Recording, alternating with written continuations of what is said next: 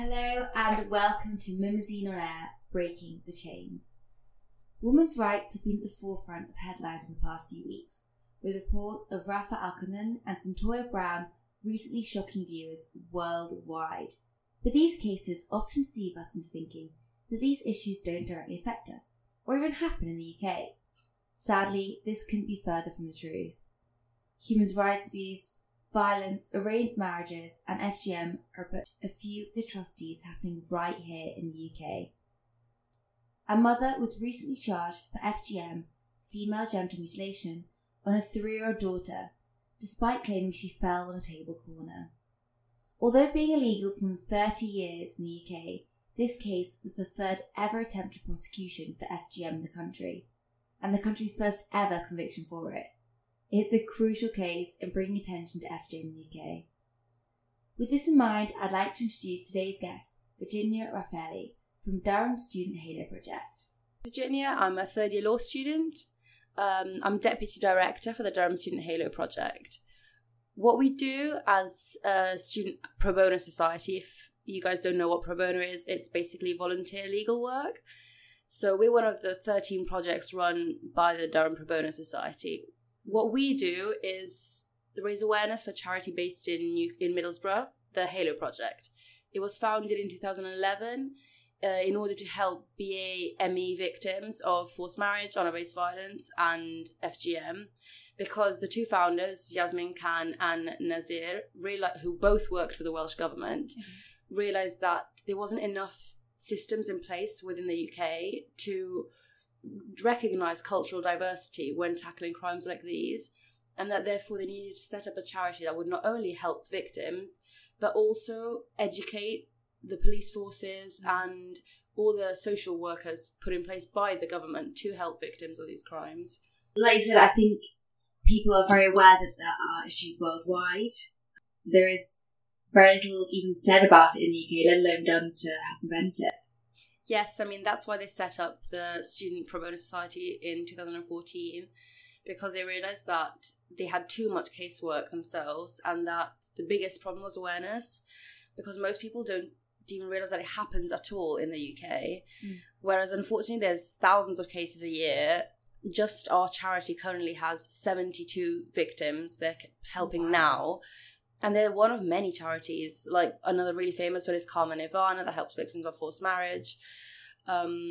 There's others based in Newcastle as well. We met some people from the Angelou Project last year.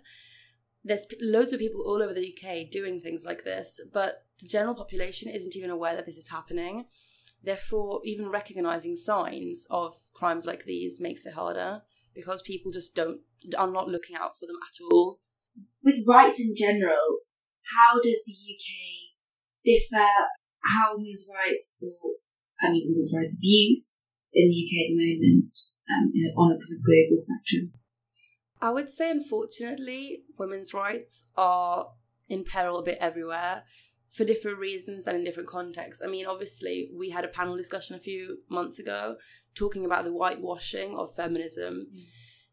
The rights that most women, the abuse rights that most women will face in the UK will probably concern things like gender pay gap or domestic abuse, whereas in other countries in the world, they'll have to even fight to just be able to vote or go to school. So obviously the issues are different, but there are loads here as well, and unfortunately they're on the increase. Although the government released statistics about a year ago saying how although their statistics register an increment in all these crimes, ranging from domestic abuse to rape to sexual violence, all these kinds of things, probably just because more people are coming out about it. I would say there probably is an increase in these crimes as well, because financial stress increases problems. Lots of mental health problems are increased by things like that. So this will put more stress on families in a general context. Which is not to say at all that any of this is right, but there seems to be an increase in violence on all levels of society. And unfortunately, a lot attacks women. Even last year when we lost the World Cup, the government was talking about concerns about how there would be a dramatic increase in abuse on women that night because people go home angry and drunk. which is terrifying. But at least more people are coming out about it, both men and women. I mean, yesterday there was this massive case on the BBC about this guy in Bedfordshire who'd been abused for nearly 3 years by his girlfriend. So these things happen to both men and women. People do forget that it's a scary statistic that actually 40% of domestic abuse is females towards men, which I think people are very quick to forget, actually. Yes, I mean, I was reading about it yesterday, and only 1 in 20 men in their lifetime will come out about having been abused. Wow. But the statistics of men who have been abused, not just by a partner, but by a family member or a friend or whatever, are more like 1 in 6. So, like, the difference is huge. But that's because the stigma surrounding abuse towards guys is much worse than that towards women, which is terrifying. Because, I mean, we did a lot about sexual violence last year in one of my modules. And even women, people won't believe them. If they come out about having been abused, having been assaulted, a lot of the time, even their friends will say they're exaggerating and won't believe them. And for men, this is worse. Scary. So very scary. It's a huge problem. And the only thing we can do really is talk about it, because pretending the issue doesn't exist is not going to help it go away. And it's only going to discourage people from coming forward. No, yeah, it's really, really important. I think as with most problems, I think speaking about it is the first step to actually confronting it head on and not kind of sweeping it under the mat. So what are forced marriages? What is the difference between arranged marriage and forced marriage? I mean, an arranged marriage is traditional to lots of cultures and religions, but it is not linked to religion. I mean, it's easy for us to see as the UK and a Western country to link it to certain areas of the world or certain religions, but it is not written in any religion or in it. It's more tradition than anything else. But an arranged marriage is simply when the parents or the two partners think that their children make a good match and introduce their children to each other and will ask them if they'd be happy to marry each other. That's perfectly legitimate, and there's consent on both sides, because that's the main thing. So that's the important part. There is consent. There's knowledge and consent on both sides. A forced marriage is when one or both partners are deprived of the right to consent. This may be through physical abuse, mental abuse, financial abuse. It could be through forms of duress or threat. I mean, we went to meet survivors from our work with our charity a few weeks ago, and one of the victims we spoke to had to consent to a forced marriage because she'd already had a daughter and her family threatened to take her daughter away. So it does not necessarily involve physical abuse, although in her case it did as well, but it's just control and manipulation of the person. And even the police is trying to really stress how just because you're not physically dragged to the altar, if there's any form of coercion on any point, whether it be through manipulation or threats or anything, it is forced. And are there any typical victims? Are people more... I know you said arranged marriages do happen maybe within specific cultures. I know it's not a very traditional thing in British culture, but are there any typical or more prevalent cases for different cultures for forced marriages? Rather than cultures, I would say statistically a lot of the victims, at least in the UK, come from very orthodox Muslim families or very orthodox Hindu or Jewish communities. But again, in all these cases, it's extremism. Okay. And that's why our charity is really campaigning against trying to draw the distinction between the two. Because in most communities of any religion or culture, if it's just a normal practice, it is not accepted. It's the taking it to the extreme version of wanting to control the person. And unfortunately, that's written nowhere, in no religious text. In no religion, it says that women or even men are objects that their family can own. But culturally, it has remained the practice throughout the centuries, and so they believe it is right. I mean, in the UK, most of the victims are teenagers, ranging from, I'd say, 15 to 21. Mm-hmm. But there's victims much younger and victims much older. Even our charity has been helping a victim who's nearly 45. Wow. because I think she divorced or had to remarry, and her family tried to force her into marrying someone else. So there is really no typical there's no typical victim. I mean, the majority are around our age or just younger than us, because that's obviously when you become a woman and when it's easier. Prime fertilization. Yes, but it can be anyone, and there's cases all over the world of children. Like, you could be married as a baby. So, legislation in some countries in the world, although the Convention on the Rights of the Child says that you only become an adult at 18, the convention allows countries discretion on what to do, really. So some countries say, no, you can get married at age 0. Like you said, that makes it really hard to draw a line between arranged, forced, consent. It seems to be a very blurred, complex issue, which is taken to the extreme where, like you said, it's in that extreme where the problems seem to arise. I mean, what are the consequences of forced marriages? I mean, really, anything. The prime consequence is mental illness, and the suicide rates in relation to forced marriage is exponentially high. Can happen to both men and women. One of the survivors our charity's helping now is a man who had to escape a forced marriage because he was gay, and his family was beating him and physically forcing him into marrying a woman. So he suffered terrible mental health problems afterwards, and that's the main consequence. Second consequence, obviously, is rape, because if you're forcing into marrying someone, they're probably going to force you to have sex with them repeatedly, especially in the case of young girls. Domestic abuse by the family of the spouse often. If you read testimonies of survivors or even articles on the BBC, all people who've been forced into situations like these have been abused in the end, not only by their husband or wife, but by their families as well.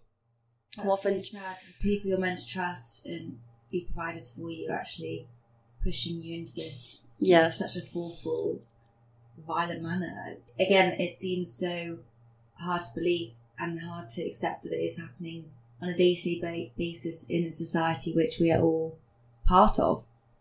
Yes, I mean, you'll get the abuse from your family if you refuse. You'll get the abuse from their family once you live with them, because clearly they don't consider you a human. So often leads to forms of modern slavery. Again, one of the people that our charity's helping now, who unfortunately is a victim of both forced marriage, honour-based violence and FGM, she was literally treated as a modern Cinderella by her family, starved, beaten, made to eat out of a dog bowl. It'll lead to child exploitation in a lot of the cases, because obviously the victims are extremely young. Grooming, occasionally even forms of hate crime. You'll be dragged into forms of religious or cultural extremism. So it's not even a not isolated phenomenon, in the sense that, again, our charities had to realise that they couldn't just focus on those 3 things, honour-based violence, FGM and forced marriage, because they're so interlinked to so many other issues that they're now tackling all of them at the same time. Because if you're forced into something like this, you're probably going to be a victim. Maybe not of FGM, because that's very specifically linked to certain cultures, but at least of the others, and probably of many more crimes. Can you please explain a little bit about honour-based violence? As you said, violence in general is on the increase and takes many different forms. But what is honour-based violence specifically? I mean, honour-based violence is a form of domestic violence in a certain sense. It is slightly different because, contrary to domestic violence, that has to be perpetrated by, let's say, a family member or someone who lives within your domestic walls.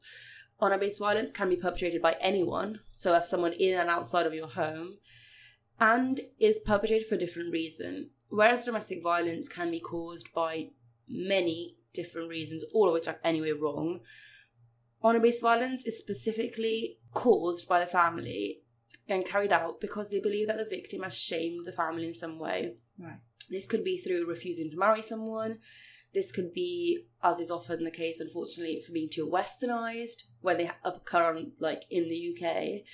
They could be for dating someone the family doesn't approve. In the case of men, it is often because they're gay. Communities that have such extreme cultural religious views, it is seen really as not acceptable, and men have been killed for being gay or beaten to the point of death. So it's linked to a code of behaviour that the family or the community, because it can be carried out by whole communities who are all in agreement that this person has done something wrong and will punish them or kill them for it. They believe you have to stick to some very specific code of behaviour, and as soon as you do something that doesn't comply with what they think is right, you will be physically abused, mentally abused, and possibly killed. I mean, there's been recent cases in the UK of forms of honour-based violence. One of the most famous cases the UK ever faced was that of Banaz Mahmood in 2006. She was raped by her father, uncle, brother, killed, raped after her death, and then buried in their front garden because she was dating someone the family didn't approve of and she was too westernised.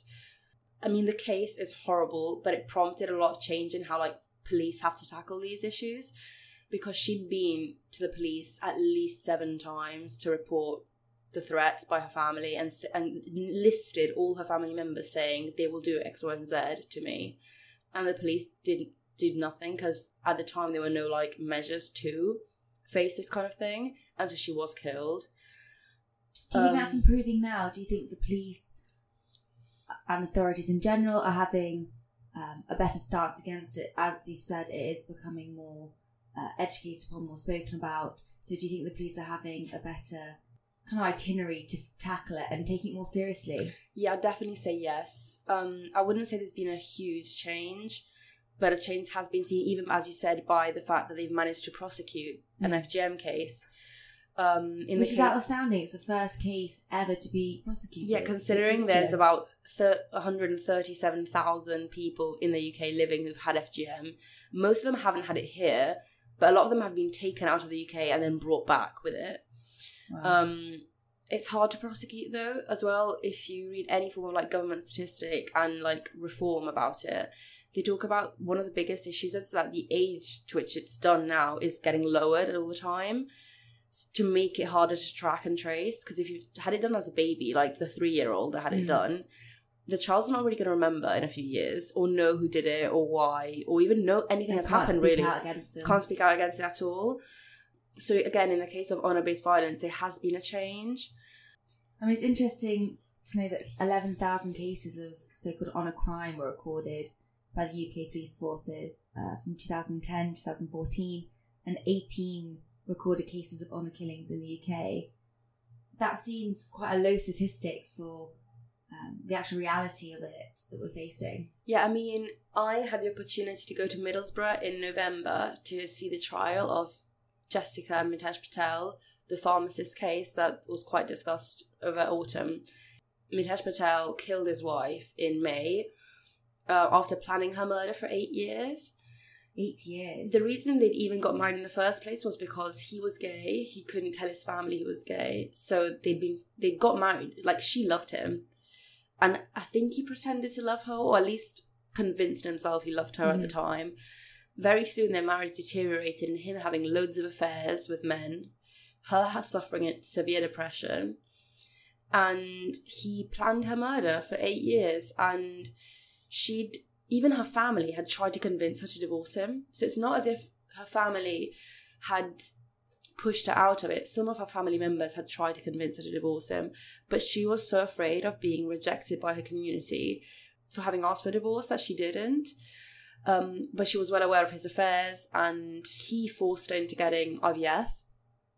Again, forms of a lot of coercive behaviour, manipulation, and all these kinds of things. He was abusive. There's proof that he did beat her up occasionally. And so he killed her in the end, having planned this for 8 years, so he could take her embryos, fly to Australia to be with his lover, on her £2 million life insurance. And what's interesting in the case was clearly there was an honour component, both in her not leaving him and in him having married her in the first place, why he killed her, all these things. But it wasn't really talked about in the trial. They just focused it on from a criminal law perspective. They didn't even mention the fact that clearly was a case of honour killing. So this proves why you say the statistics are so low. Because they will see the crime, they will prosecute it, but they won't often link it to issues of honour crime. If it's still not a normalised or widely accepted form of crime within the UK that needs to become more spoken about. Yes, in a sense, I think they just find it hard to distinguish it from other forms of crime. Like, they're well aware it exists. And the police, I mean, we had the opportunity to meet police officers last year for a project, and they're doing loads of training for all their officers in relation to all these crimes and how to identify them, how to help victims, how to issue protection orders so that the victim is separated from the family or cannot be taken out of the country, for a forced marriage or an FGM practice. But in cases like this, when it's not so obvious it's just that, like in the Banaz Mahmood case, it was obvious that it was her family that had done it, and they proudly said why they'd done it as well. Like they were proud of what they'd done, which is an interesting thing about honour-based violence. The perpetrators genuinely think they're doing their community a service or a sacrifice themselves by killing their family member for the honour of the community. And in the case of like the Mitesh Patel thing in Middlesbrough, it wasn't really talked about because it was like, oh no, he killed her because he wanted to run away with his lover and he wanted the money, etc. But why he did in the first place and why she had refused to leave him despite him threatening her was clearly linked to honour crime. But because it wasn't the main facet of the investigation, it just wasn't really considered that much. These cases really show how complex and convoluted these issues are, and how you said they're all intertwined, interlinked. I know we've mentioned quite a lot FGM. Would you like to tell us a bit more about it? What is it? Motives, consequences? I mean, the World Health Organization defines female genital mutilations as all the procedures involving partial or total removal of the external female genitalia. So they could entail the removal of the clitoris and the labia, partially, fully, restitching up the female organs to leave a tiny gap. Again, it's completely unnecessary. There's no medical benefits at all, and there's loads of medical negative consequences from both physical and mental health perspectives. So what are the motives of it then? Most of the reasons are built on myth, in the sense that people that come from communities in which it is done, for example, and have had it done themselves, will then do it to their children because despite having suffered all these consequences, they believe it preserves the girl's virginity, it purifies her, it protects the status of the family, it cleanses the community. It's all based on myth. I mean, we recently talked about, with our charity, the case of this girl who was about our age and had never had it done, and she got pregnant. And they told her that if she didn't have her clitoris removed, when the clitoris touched the head of the baby during birth, the baby's head would explode. So people are told things about it. Fear-mongering. Yes, there's a lot of fear-mongering. They're convinced that it is for their own benefit, despite thinking it's horrible and suffering terrible consequences for the rest of their lives, both short-term and long-term. A lot of people will then do it to their children because if they don't know any better, that all this stuff, things they're being told is complete rubbish, and realise that there's actually no truth whatsoever in why it's done to them, they will do it to their children because they think it's right. It's tradition and they think it's right. They're manipulated into believing that that's how it should be and that it's right. I mean, medical consequences can be anything. If it's done, like in the case of the little girl we mentioned earlier, it was found out because she was bleeding to death and she was rushed to hospital. So short-term consequences can be blood loss, really bad diseases. In some countries, there have been cases of AIDS that people have got through procedures like this because obviously there's a huge lack of medical hygiene, sterilisation. There's no anaesthetic ever. You literally held down screaming, wow, chained to the table, or held down by your family with someone often using a kitchen knife on you. So short-term causes PTSD. In nearly all the victims our charity is supporting have PTSD out of it. And most people in the UK have been recorded to have at least PTSD. Some people are suicidal. Long-term can be anything from problems to urinating, problems giving birth, problem conceiving. Like, in most cases, they can't even have sex. Like, that's the thing. They say it's to preserve their virginity, but they can't even physically have sex without being in excruciating pain. Some people have died trying to give birth after this because obviously they've been so like re-stitched together badly that the baby can't actually come out. So how is the stitching removed? I have heard, correct me if I'm wrong, that it's often on a wedding night that the male, when penetrating his bride, physically breaks the stitching. Is that many of the cases that... Yes, in the sense that if healed properly, not much will happen. Consent will be breached when they like lose their virginity the first time. But it's not as if suddenly having sex, this tiny hole that's being created will go normal again. So every single time they ever have sex, they'll suffer excruciating pain. Wow.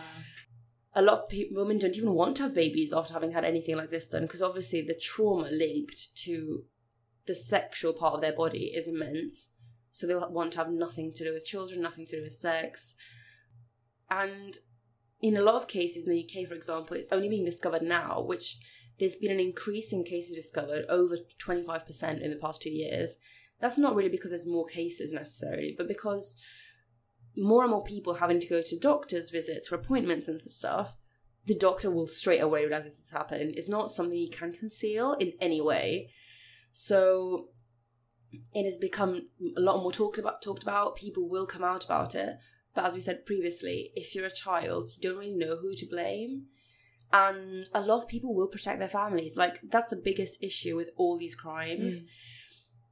Anything to do with the family becomes a lot more complicated. Yes. There's a sense of duty, a sense of honour, and a sense of alignment. You are always going to have more emotional connections to your family. Yeah, I mean, even in the case of, like, forced marriage or FGM, although you know that the cause of your problem is your family, say they might not have beaten you up to death the rest of your life, and they may even genuinely love you. Mothers who do this often think it is right. They're not doing it with intention to harm their children. So even for a child who has grown up, going up and saying, my parents have done this, please punish them for it, is really hard, because you love your family. As you said, you know they've done something wrong. But if you don't have your family, who do you have? Especially in cases like honour-based violence and forced marriage, you've been isolated from your family and from everyone else. The only, like, 2 family members you have left who are with you are probably the perpetrators. If you accuse them, you're going to have no one. So, I mean, we met last week when we went to Middlesbrough, we met another survivor, and she lives now in a protected environment with her child. But the reason she hasn't asked for any form of restraining order against her abusive husband is because she wants the child to still have a relationship with the father, because the child was never abused by the father. And I find that really hard to listen to, because I was like, how can you think that because he's done this to you, he won't do it to him? But it actually does happen. There have been cases, and it is proven that even in a lot of cases of domestic abuse, one partner may be really, really, really abusive towards another, but be perfectly fine with the children, or abuse the children and be fine with the parent. So I can see why she'd want to give the child the opportunity to have a relationship with their father, but at the same time, like, he's threatened to kill you. How can you not do something? If he's happy to kill you, he might be happy to kill your kid as well. Again, the complexity of these cases and issues is just unbelievable. I mean, where do you start? What is being done on a global and national scale to combat this? I mean, global scale is the issue, obviously, because a lot of these crimes happen transnationally, and so it is hard to trace, hard to punish. All countries have different legislation in place for these. Obviously, they're all crimes that are linked to, like, UN conventions and stuff, but they're not purposefully criminalised. I mean, probably the one that is the most is FGM, because it's really tackled by the World Health Organization. But the other 2 are, like, talked about in other treaties, like Convention on the Rights of the Woman, or the Rights of the Child. But it is hard for 2 countries to keep track of things going on at the same time. I was lucky enough last year in Italy to see the case of this, hear about this case of this girl who'd been taken away from an Italian city by her parents to Pakistan. When she was in Pakistan, she managed to call home in Italy to her friends, say, please report this, I'm being forced to marry someone. She was 16. And the Italian government managed to contact the Pakistan authorities in time, who showed up at her house in Pakistan and removed her from her family because they realised that the marriage was actually taking place. Sometimes these things do go right and they are stopped in time, but most of the time it's too hard. Especially in the cases of FGM, a lot of the children just, I'm going away from school for like 10 days, going on holiday to my home country or something. And unless... It's very easy to mask. It's very easy to mask. Especially with children. Because the child doesn't know. Like, if you're a lot older, you'd probably think something is a bit weird sometimes, but as a child, you don't.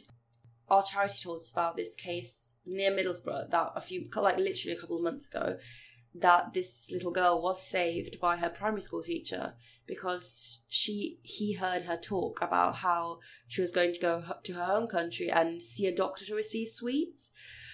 And this rung a bell in the teacher's mind, and he called the police and had an FGM protection order put in place. That's amazing. So she can't leave the UK for a while, and is constantly monitored by the UK government and the police force because they realised that she was going to be taken home to receive FGM. Do you think that is the way forward? Do you think it's going to be more monitoring, more proactive restrictions in leaving the UK if signal flags and warning signs do come up? I'd like to say yes, because I feel like that definitely is helping, but it isn't the only way we can do this as well. Putting all these protection orders in place for forced marriage or FGM, etc., if it isn't even necessarily true, but you just, because anyone can put them in place, you could see someone in the street and say, oh my God, I've heard this happen. You could go to the police, report it, say what's happened, and they could process the information and put a protection order in place. So you might not necessarily even have proof that this is happening. Obviously, they don't just do these things on vague suspicion, but anyone can. So you risk by just doing this, having just a system where everyone's panicking and asking for this kind of thing, which might not necessarily even help because FGM is happening here. I mean, even the case of the 3-year-old girl, they haven't found the woman who did the FGM. But they know it was a third party. They know for a fact it wasn't the mother who actually held the knife. So it's hard, probably aside from this, which definitely all these things would help, especially in the context of schools, etc. If the teachers are well informed, they will be able to recognise the signs. But a lot of it is just general awareness in the population, because the more you talk about these things, the more it's going to be obvious if someone has done anything like this. Because if it is discussed and people are aware it's a practice, the minute someone says anything a bit odd, people will pick up on it. Whereas if people just don't even know these things happen, they definitely won't be able to pick up on the signs. We're doing now a project with Durham High School for Girls to talk to their students about these practices. And interestingly enough, they've had cases of threatened forced marriages and stuff within their students. And luckily, whenever this has happened, they have been able to pick up on the signs and realise, and therefore speak to someone who could stop this from happening. But the problem as well is, a lot of the time, children will speak to children. They won't speak to a teacher. So, again, if even children and teenagers are informed of the practices, it is more likely that they will be stopped, because they do talk to each other. And even just by saying to your friend who thinks something like this is normal, wait a minute, I don't think this is. Something's fishy here. Are you sure this is fine? Are you happy with this? You might ring a bell in someone's brain and they will realise that what's going on is wrong to them, and maybe then ask for help. Because you can't force people to ask for help. You can't force someone to seek help. You can't, even in the case of our charity, they've had cases of people who have left the safe houses they've been in because they're just desperate to go back to their family and have then been dragged out of the UK and lost forever, which is really sad. But you can't force someone. As we said, it's really, all these things are really, really, really closely linked to mental health problems. As in the case for that, you can't force someone to get certain types of help if they don't want the help, and it isn't going to work. So I think that's probably the biggest issue, is encouraging the victims to ask for help and know that there is help if they want it. That's really interesting. That alongside government legislation and education being massive driving forces, to combat this, it really is the victims coming forward themselves and getting the courage and wanting to be helped that will bring an end to such atrocities.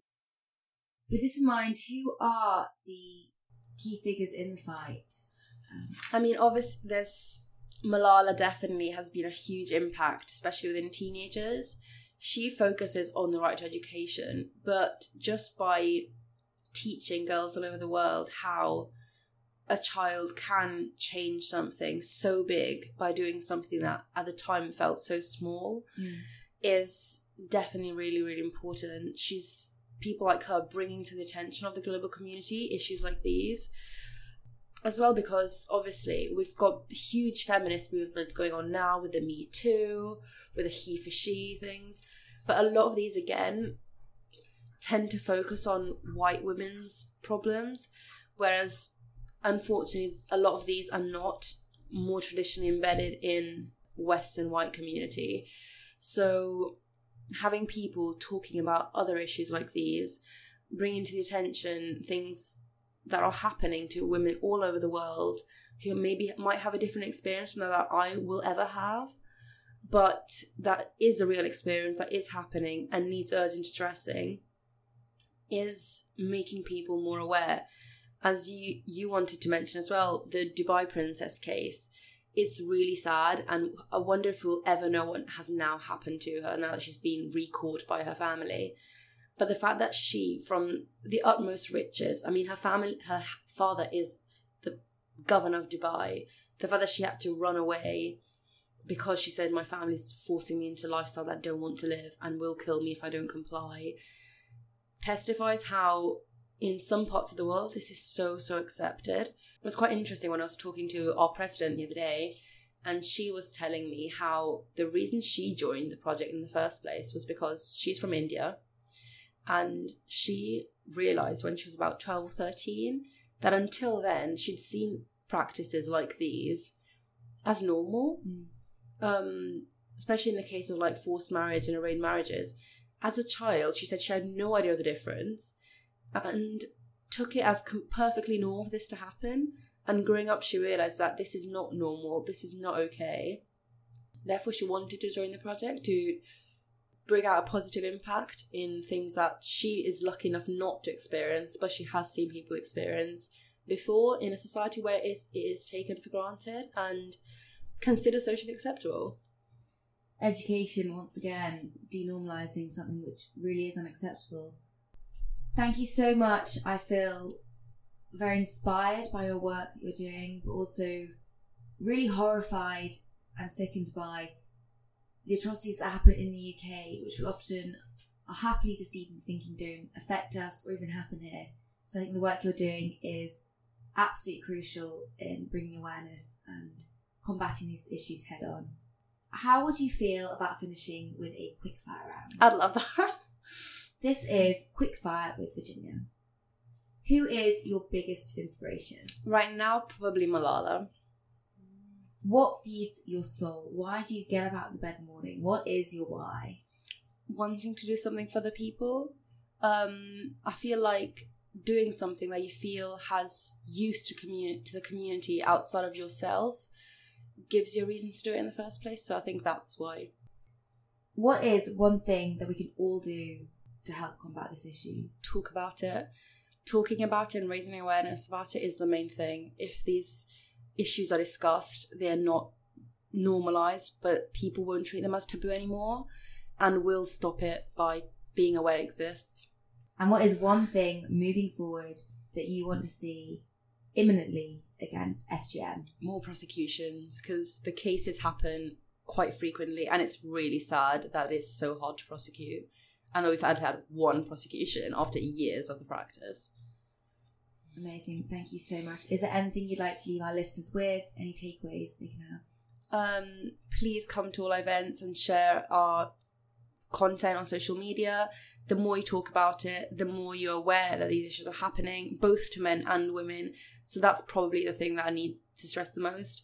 Men are victims as well. Don't forget that they exist. And don't say that these issues are only women's issues, because that's our biggest problem as a student project. whenever we try to talk about these to men, a lot of the time we get, oh, these are women's problems. No, they're not women's problems. They're society's problems. They're people's problems. And the more you refuse to accept that these happen to men as well, the more when they happen to you, you're going to struggle with being able to come out with them, because you think that these things don't happen and these things can't be talked about. Amazing. Thank you. Let's talk about society's issues and really combat this fight head on. Thank you again, Virginia. An inspiration to us all. Really. I will leave all the details in the show notes below. Thank you. Thank you so much.